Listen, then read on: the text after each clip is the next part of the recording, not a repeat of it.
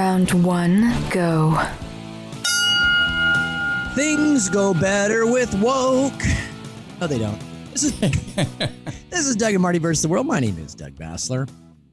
And my name is Marty McClendon. This is Doug and Marty versus the world, like Doug said, and it's Mayday. Mayday, right? Mayday, we're going down. Mayday. Somebody save. Doesn't it feel that way someday? Mayday.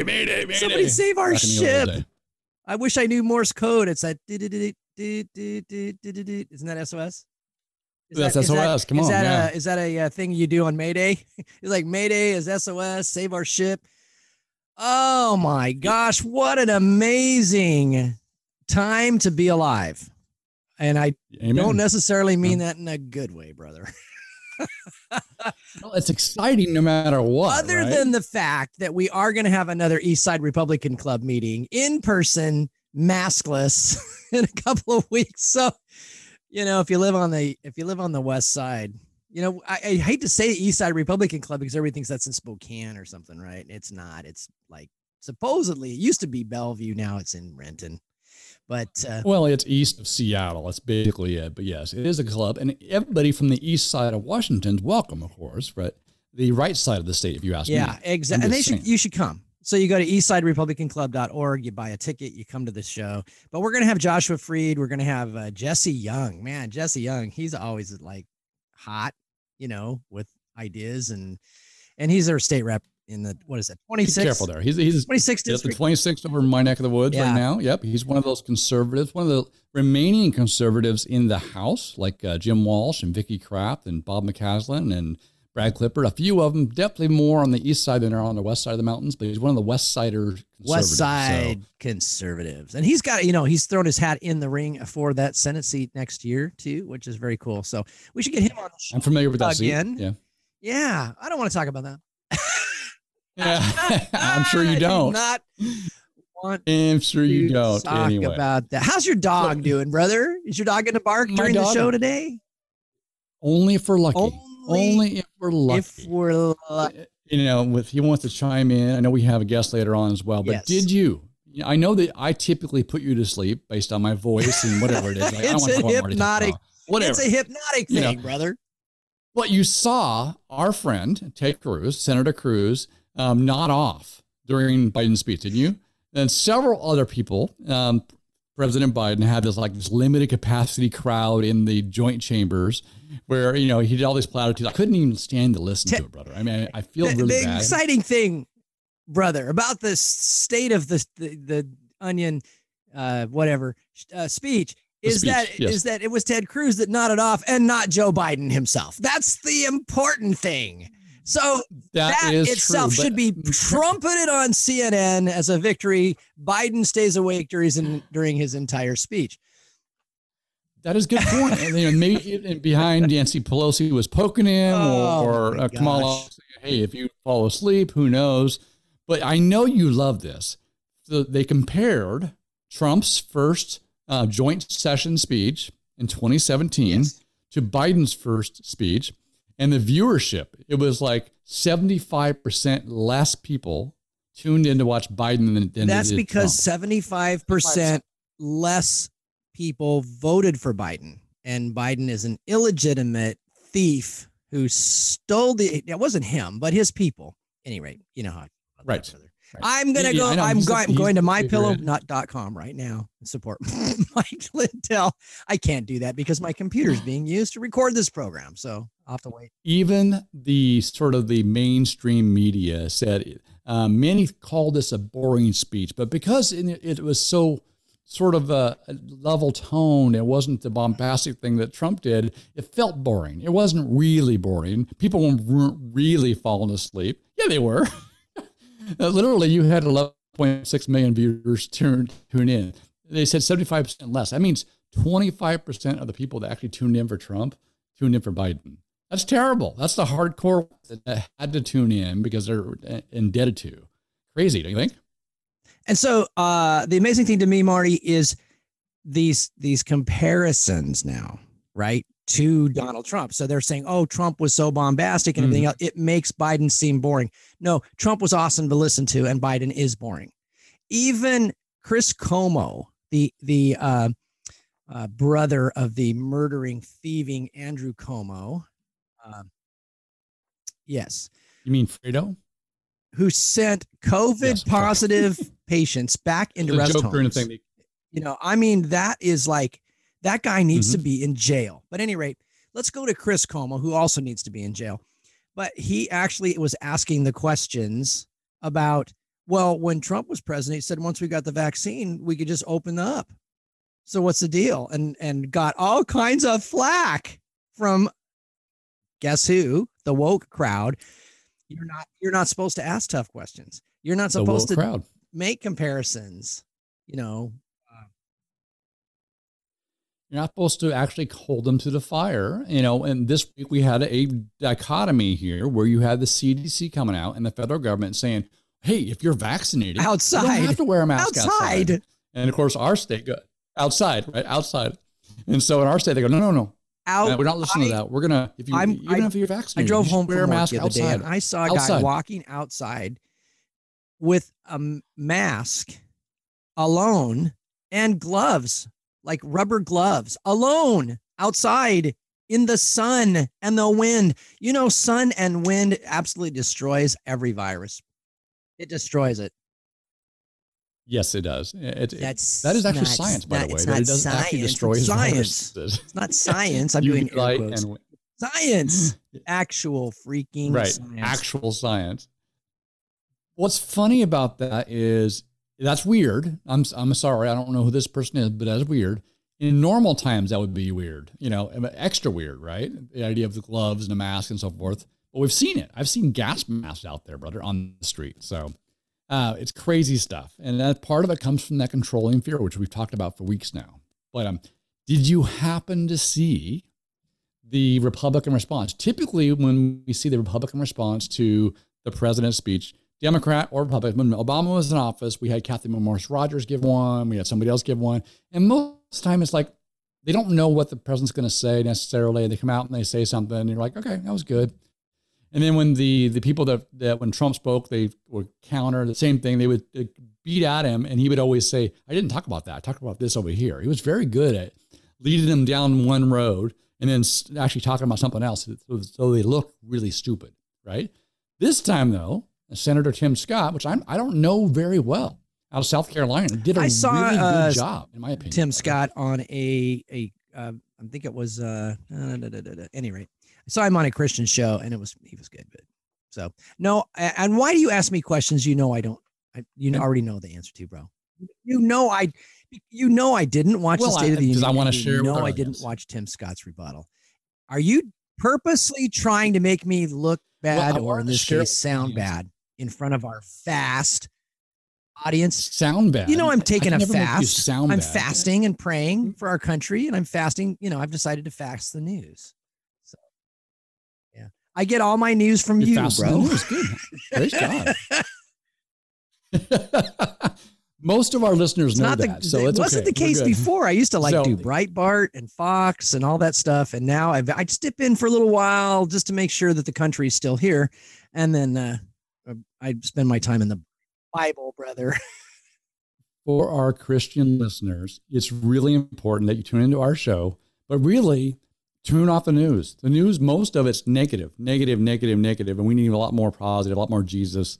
And oftentimes it's the same 15 minutes repeated over and over again all day long. So fear mongering, but brother, if you don't mind, what they say is if it bleeds, it leads. If it, if it causes, tension, fear sells, dude. It's like those scary movies and stuff like that. And everybody's, and it's an idol. If you think a mask is going to save you, if you think these gloves and this vaccine is going to save you, we talked about this a couple of weeks ago, but the UN study came out and they, with all the advances in medicine and everything else, they found out that the death rate is exactly the same. It's still 100%. Everybody dies, brother. Yep, nobody gets out of here alive. Only one guy beat death. Well, even taking the whole he's a personal friend of mine, as it is. You have in states like South Dakota, Arizona, Texas, Florida that have been open for months and months and months and have a lower death rate, a lower hospitalization rate. and a lower COVID rate than the states that are closed down like our state. So, and they've asked them that. Well, why is that happening? I don't know. Right? The business is not about that science. I know why, brother, but I'm not saying. You're talking about the Bible Belt, ain't ya? I know. Talking about the Bible Belt, brother. They got the bloodline. They got the angels. I was listening to who's that comedian? Anyways, like, you Pentecostals, man, you get miracles all the time. I'm a Baptist, we get nothing.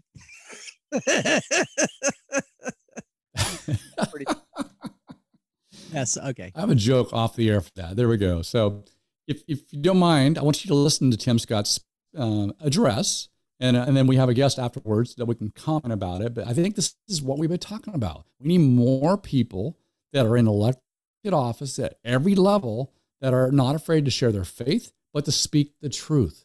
Where people are afraid to speak the truth. And then now's the time, stop being afraid. The truth will always win. The truth will prevail. So I want to start right out now. This is Senator Tim Scott. Good evening. I'm Senator Tim Scott from the great state of South Carolina. We just heard President Biden's first address to Congress. Our president seems like a good man. His speech was full of good words. But President Biden promised you a specific kind of leadership. He promised to unite a nation, to lower the temperature, to govern for all Americans, no matter how we voted. This was the pitch. You just heard it again. But our nation is starving for more than empty platitudes. We need policies and progress that brings us closer together. But 3 months in, the actions of the president and his party are pulling us further and further apart. I won't waste your time with finger pointing or partisan bickering. You can get that on TV anytime you want. I want to have an honest conversation about common sense and common ground, about this feeling that our nation is sliding off its shared foundation and how we move forward together. Growing up, I never dreamed I would be standing here tonight. When I was a kid, my parents divorced. My mother, my brother, and I moved in with my grandparents. 3 of us, sharing one bedroom. I was disillusioned and angry, and I nearly failed out of school. But I was blessed. First, with a praying mama. And let me say this, to the single mothers out there who are working their tails off, working hard, trying to make the ends meet, wondering if it's worth it, you can bet it is. God bless your amazing effort on part of your kids. I was also blessed by a Chick-fil-A operator, John Moniz, and finally with a string of opportunities that are only possible here in America. This past year, I've watched COVID attack every rung of the ladder that held me up. So many families have lost parents and grandparents too early. So many small businesses have gone under. Becoming a Christian transformed my life, but for months, too many churches were shut down. Most of all, I'm saddened that millions of kids have lost a year of learning when they could not afford to lose a single day. Locking vulnerable kids out of the classroom is locking adults out of their future. Our public schools should have reopened months ago. Other countries did. Private and religious schools did. Science has shown for months that schools are safe. But too often, powerful grown-ups set science aside, and kids like me were left behind. The clearest case I've seen for school choice in our lifetimes, because we know that education is the closest thing to magic in America. Last year, under Republican leadership, we passed 5 bipartisan COVID packages. Congress supported our schools, our hospitals, saved our economy, and funded Operation Warp Speed, delivering vaccines in record time. All 5 bills got 90 votes in the Senate. Common sense found common ground. In February, Republicans told President Biden we wanted to keep working together to finish this fight. But Democrats wanted to go it alone. They spent almost $2 trillion on a partisan bill that the White House bragged was the most liberal bill in American history, Only 1% went to vaccinations, no requirement to reopen schools promptly. COVID brought Congress together 5 times. This administration pushed us apart. Another issue that should unite us is infrastructure. Republicans support everything you think of when you think of infrastructure: roads, bridges, ports, airports, waterways, high-speed broadband. We're in for all of that. But again, Democrats want a partisan wish list. They won't even build bridges to build bridges. Less than 6% of the president's plan goes to roads and bridges. It's a liberal wish list of big government waste, plus the biggest job-killing tax hikes in a generation. Experts say when all is said and done, it would lower wages of the average American worker and shrink our economy. Tonight, we also heard about a so-called family plan, even more taxing, even more spending, to put Washington even more in the middle of your life, from the cradle to college. The beauty of the American dream is that families get to define it for themselves. We should be expanding opportunities and options for all families, not throwing money at certain issues because Democrats think they know best. Infrastructure spending that shrinks our economy is not common sense. Weakening our southern borders and creating a crisis is not compassionate. The president is also abandoning principles he's held for decades. Now he says your tax dollars should fund abortions. He's laying groundwork to pack the Supreme Court. This is not common ground. Nowhere do we need common ground more desperately than in our discussions of race. I have experienced the pain of discrimination. I know what it feels like to be pulled over for no reason, to be followed around the store while I'm shopping. I remember every morning at the kitchen table, my grandfather would open the newspaper and read it, I thought. But later I realized he had never learned to read it. He just wanted to set the right example. I've also experienced a different kind of intolerance. I get called Uncle Tom and the N-word by progressives, by liberals. Just last week, a national newspaper suggested my family's poverty was actually privilege because a relative owned land generations before my time. Believe me, I know firsthand our healing is not finished. In 2015, after the shooting of Walter Scott, I wrote a bill to fund body cameras. Last year, after the deaths of Breonna Taylor and George Floyd, I built an even bigger police reform proposal. But my Democratic colleagues blocked it. I extended an olive branch. I offered amendments, but Democrats used a filibuster to block the debate from even happening. My friends across the aisle seemed to want the issue more than they wanted a solution. But I'm still working. I'm hopeful that this will be different. When America comes together, we've made tremendous progress, but powerful forces want to pull us apart. 100 years ago, kids in classrooms were taught the color of their skin was their most important characteristic. And if they looked a certain way, they were inferior. Today, kids are being taught that the color of their skin defines them again. And if they look a certain way, they're an oppressor.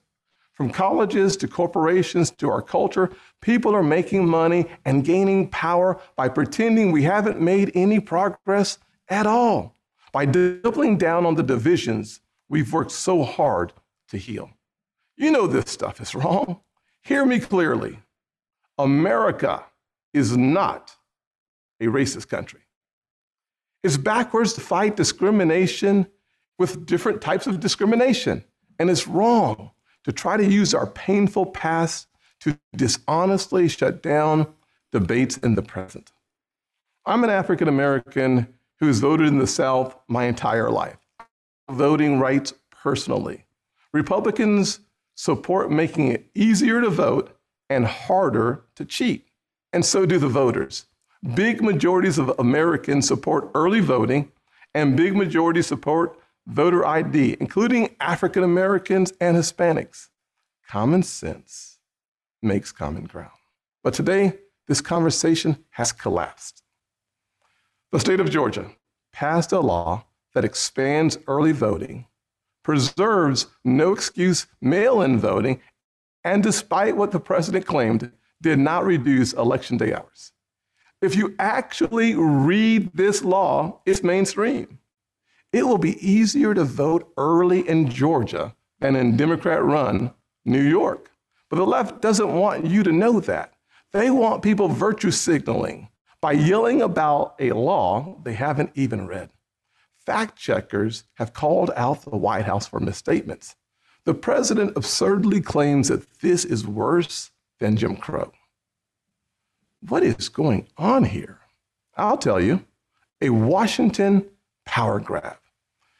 This misplaced outrage is supposed to justify Democrats' new sweeping bill that would take over elections for all 50 states.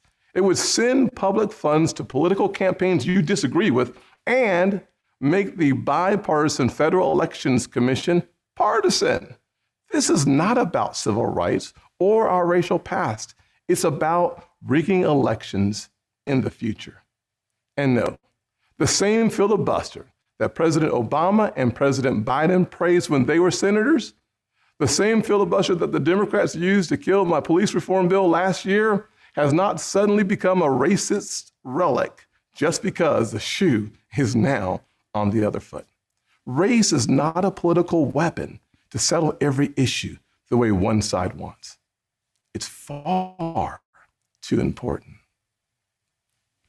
This should be a joyful springtime for our nation. This administration inherited a tide that had already turned. The coronavirus is on the run. Thanks to Operation Warp Speed and the Trump administration, our country is flooded with safe and effective vaccines. Thanks to our bipartisan work last year, job openings are rebounding. So why do we feel so divided? Anxious. A nation with so much cause for hope should not feel so heavy laden. A president who promised to bring us together should not be pushing agendas that tear us apart. The American family deserves better, and we know what better looks like.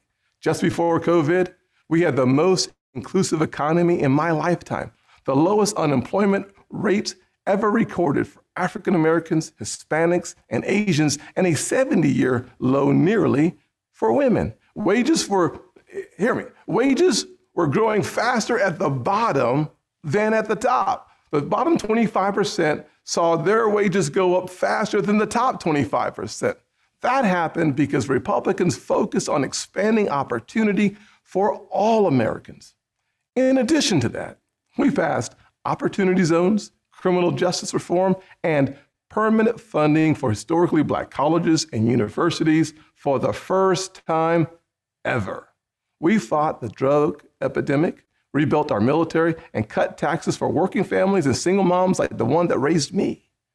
Our best future will not come from Washington schemes or socialist dreams. It will come from you, the American people, Black, Hispanic, white, and Asian, Republican and Democrat, brave police officers in Black neighborhoods.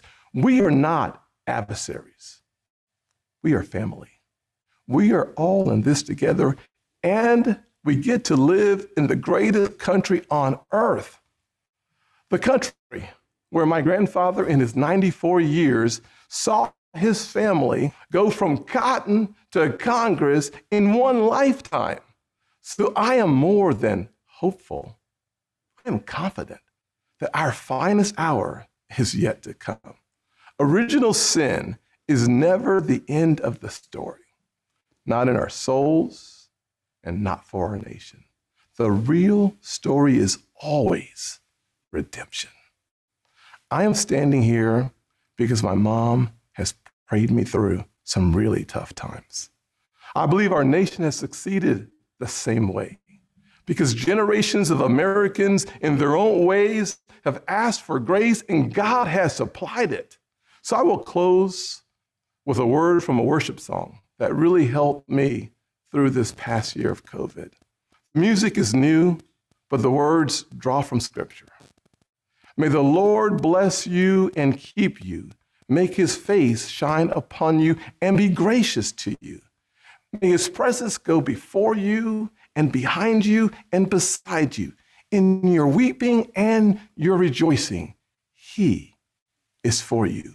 May his favor be upon our nation for 1,000 generations, and your family and your children and their children.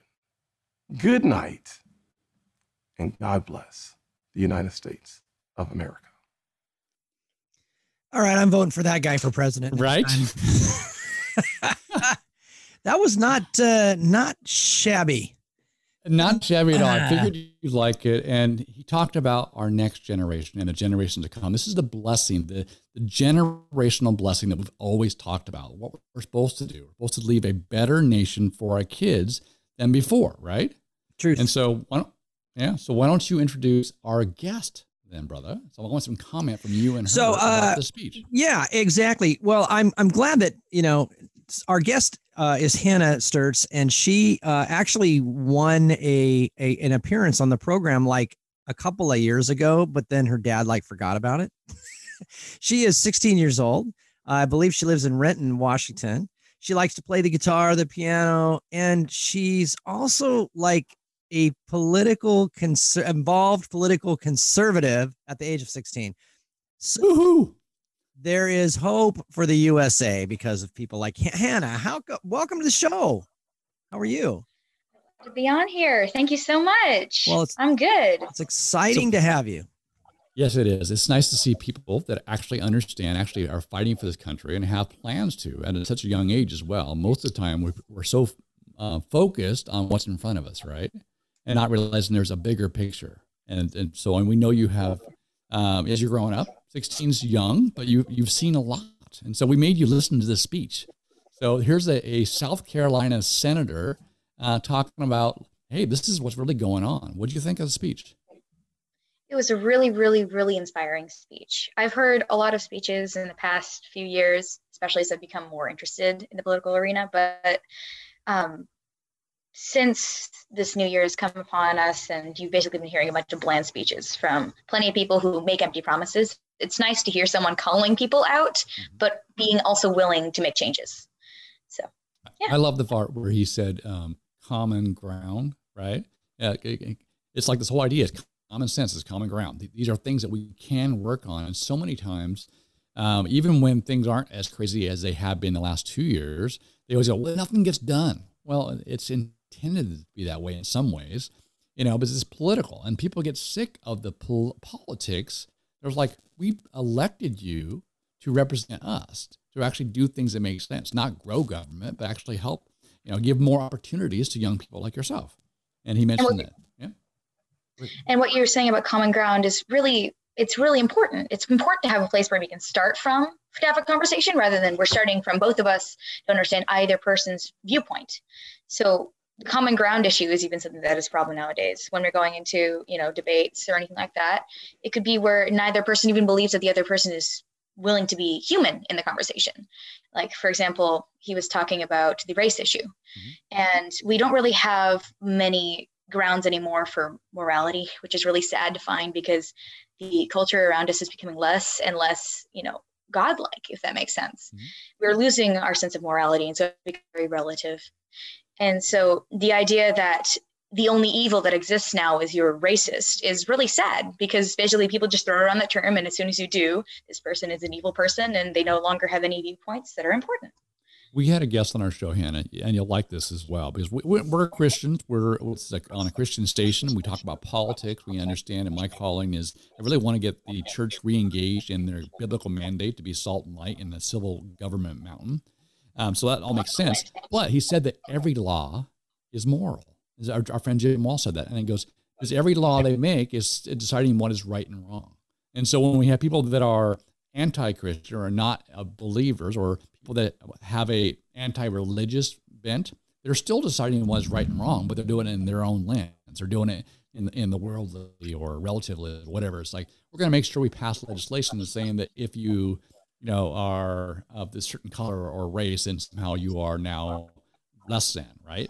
And so we're seeing this legislated, whether it be marriage, whether it be abortion, whether it be whatever, from the state halls and the national halls, because they believe that they're right. So even though they say they don't like religion, it is a belief system, right? It's a religion. It's no longer just, okay, well, we're giving you a set guideline so that you don't end up hurting someone else. It's now we want to control every single aspect of your life. You're going to be a robot. You're going to do what we say, and you're going to think what we want you to think, and you can't say anything else, which is really depressing because then we can't have variety. We can't have diversity of thought because everyone's too afraid to say anything or too afraid to do anything at that point. So Doug and I have been doing this show for 6 years now, maybe 7. It's been a while. So you were really young when we started this show. I mean, just saying. But at the very beginning, we started talking about this cancel culture stuff, and this politically correct speech. And we're like, this is scary stuff. And fast forward to where you are now. How do you, as a 16-year-old, actually operate with truth with a cancel culture where you, like you said, anything you say outside of the narrative being preached to you at the school level or from politics, you're shut down? To be honest, it's kind of a weird environment to try to navigate through because you don't even know sometimes what is going to be offensive to one person or another. So for example, even talking about something like marriage, right, might be offensive to someone because they think that, marriage should be marriage should be between whoever wants to get married to each other. You can marry a dog, but that's not what marriage is meant to be. And if we don't even have that ground and you're going to cancel me over what I think, then I can't tell you anything. I can't help you with anything. I can't give my opinion. Like, for example, her name's not coming to mind right now. There was an actor who was on the Mandalorian, and she recently got canceled because she's a conservative, which is depressing because she's a great actor. Like, she's amazing at what she does.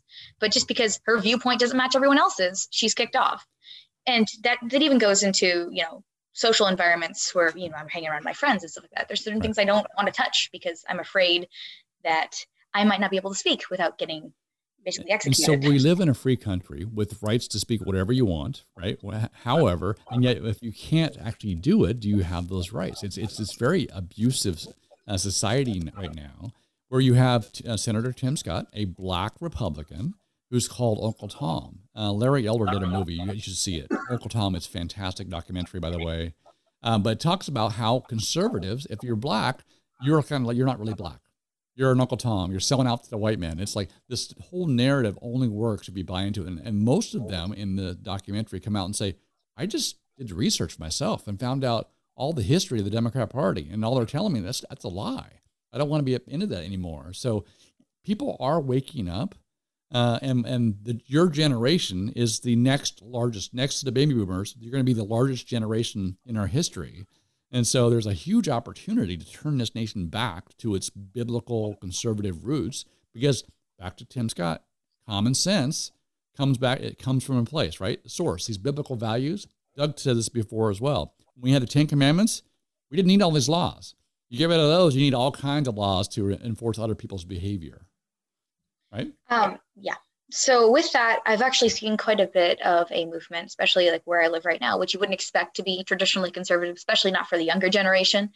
But a lot of people are kind of fed up of realizing that they're being lied to, but then they're told that they're not being lied to, and they're just kind of fed a narrative. And at this point, you look in any other direction except for right at the person who's speaking at you, and you can see that they're lying to you with every single word they say.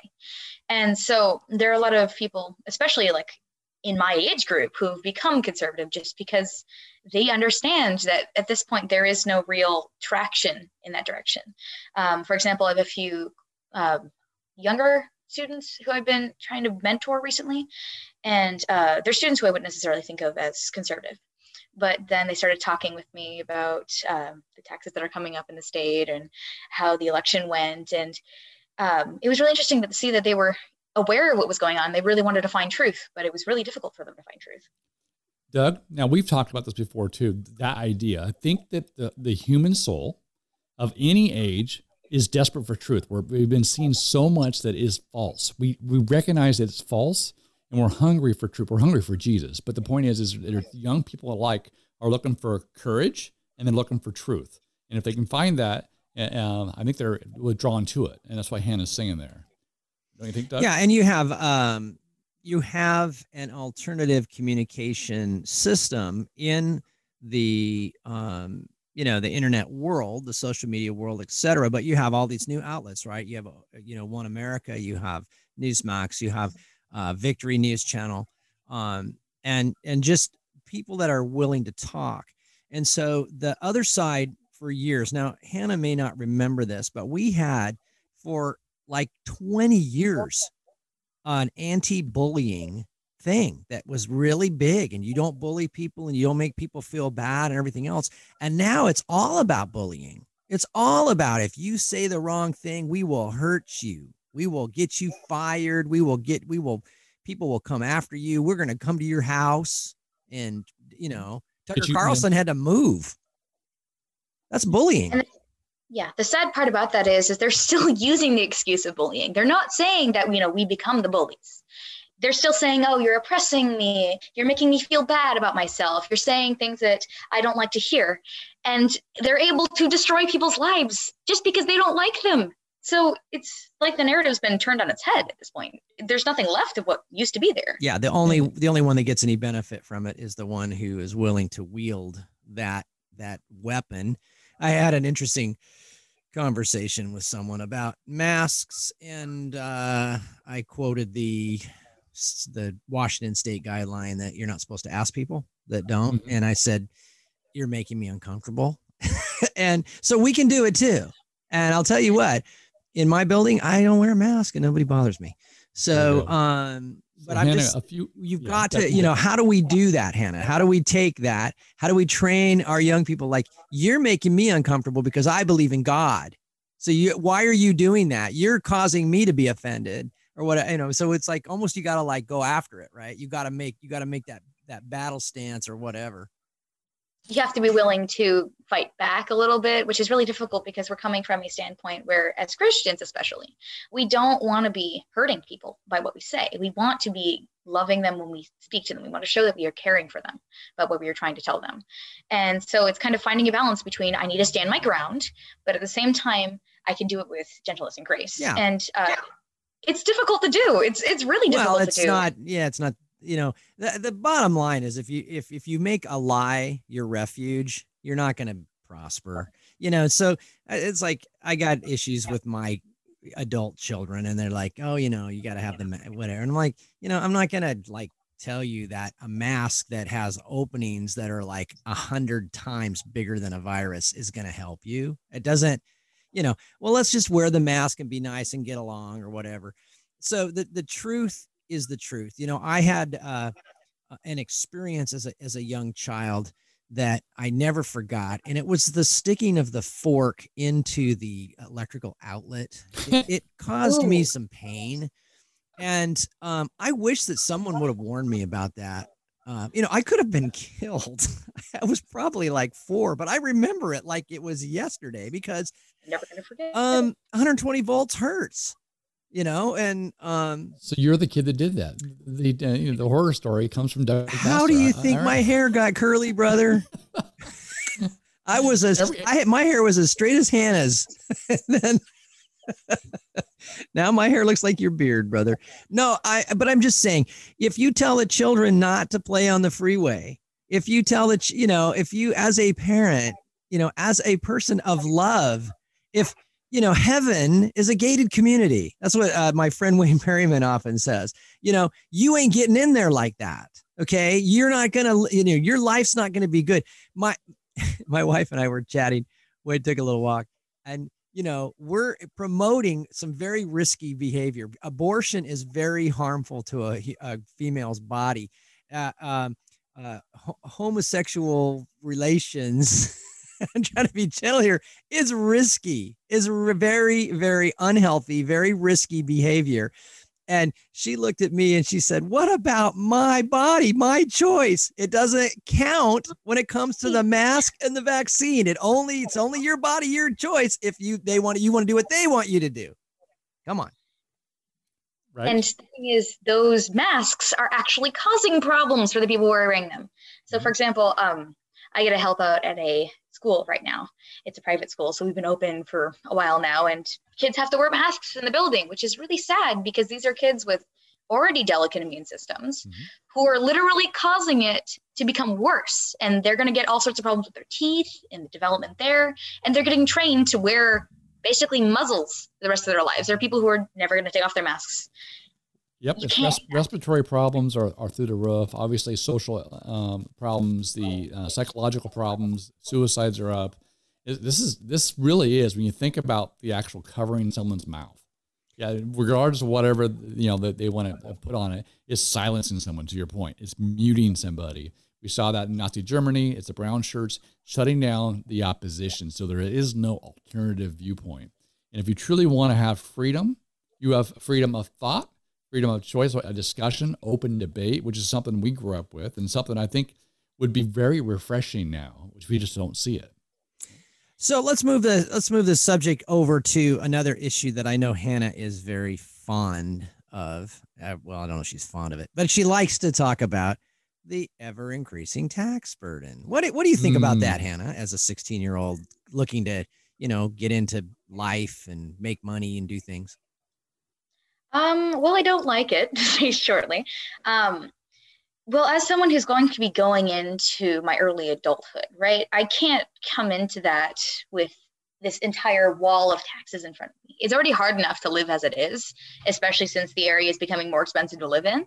And obviously, there are basically no jobs left because of this whole pandemic situation.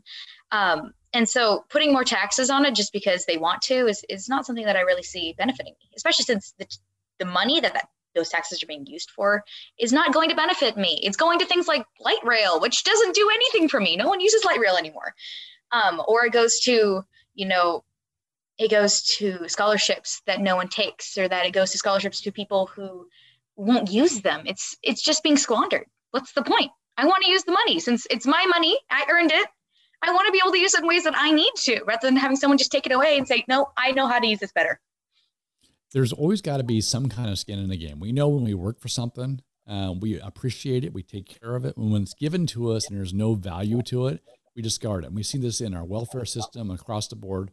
It is interesting, though, to say, not to depress you, but, for those that are thinking about the American dream, it's having a degree or going and getting skills, working your way, having a family, buying a house, and so forth, right? And retiring, leaving more for your kids.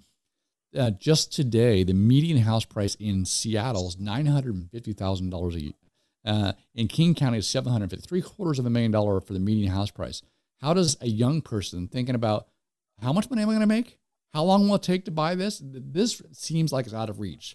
And why is that? Much of it comes down to political moves, Growth Management Act, and those things that drive the price up artificially.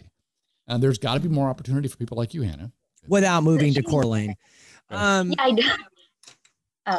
was also, they make choices like, putting a minimum wage up, which you would think would help the problem, but it just causes less jobs to exist, and it makes it harder for people to move up.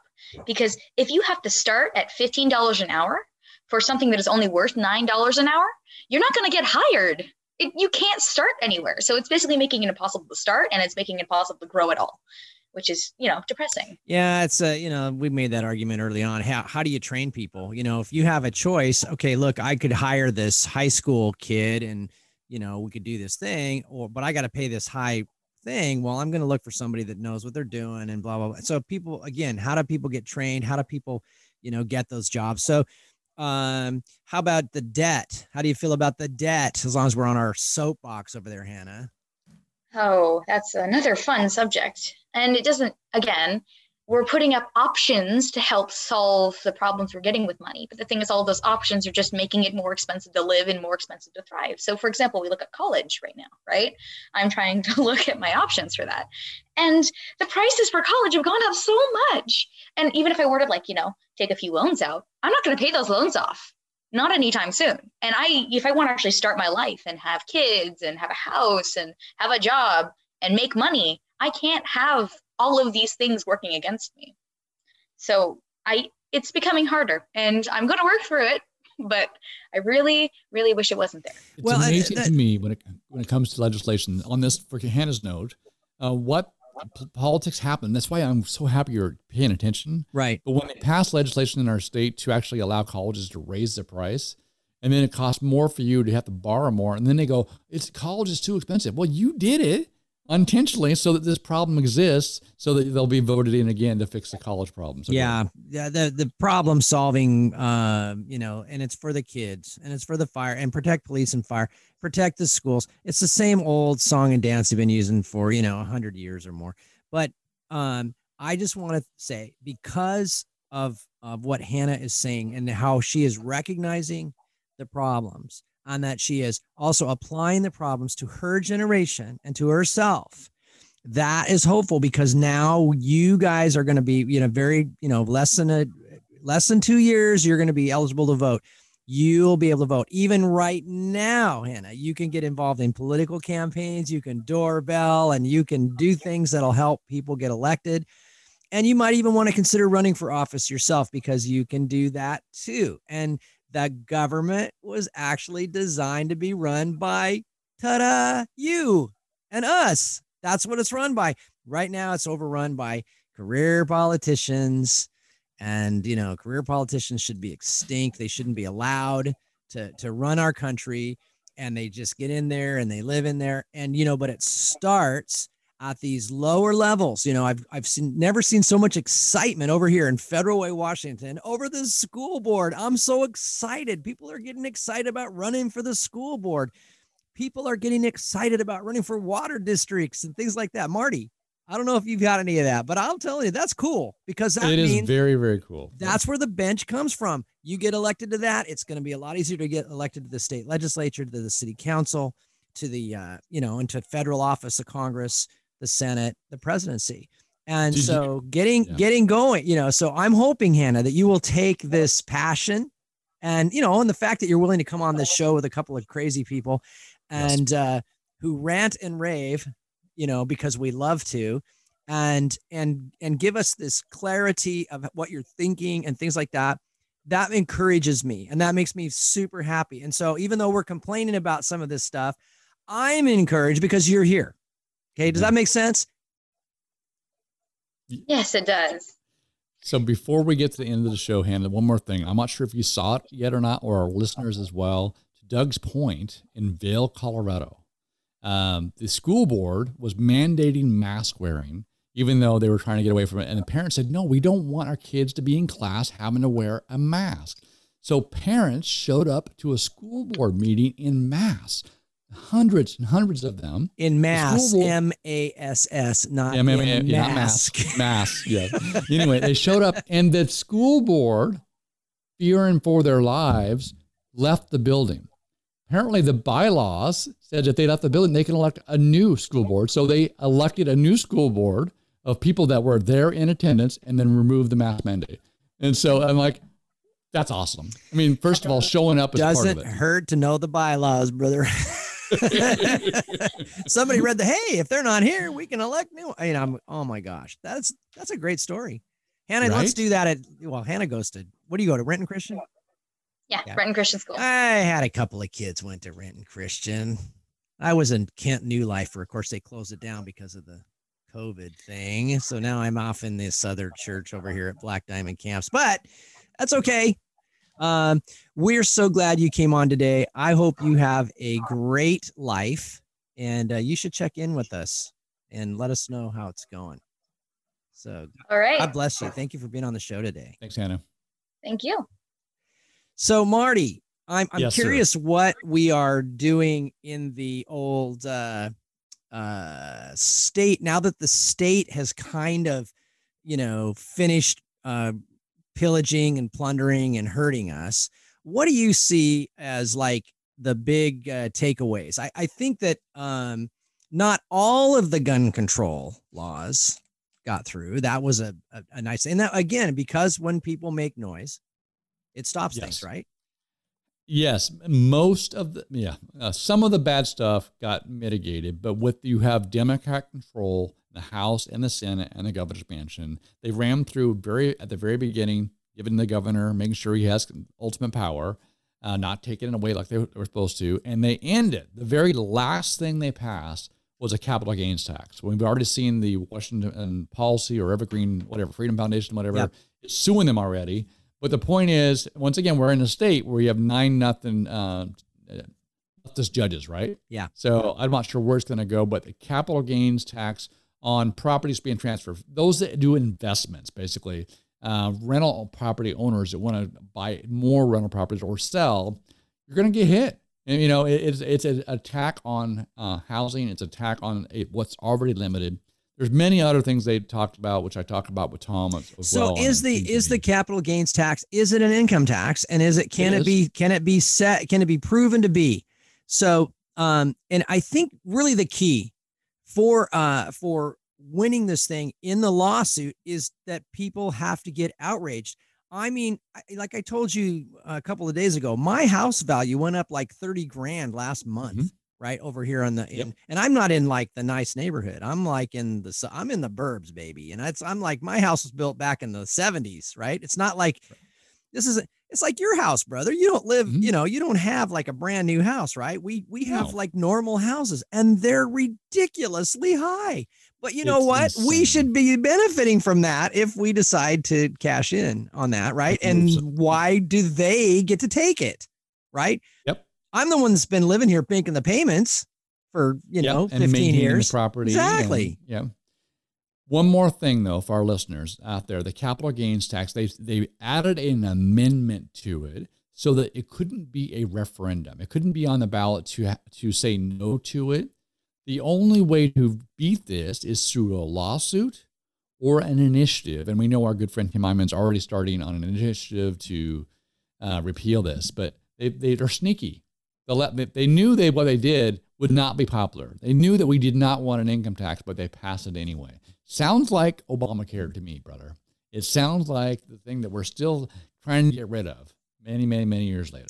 It's not very sneaky when you get caught, though, brother. So, again, this is the thing where we, as, especially our friends over here in the eastern side of Washington State, make some noise. Get in their faces, talk about it.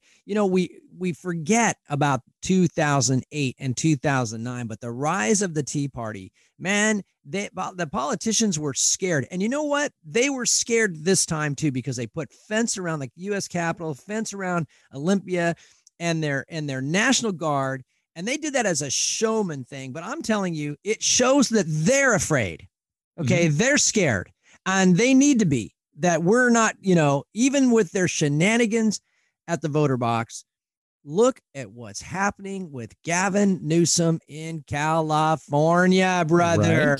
Right. In liberal California.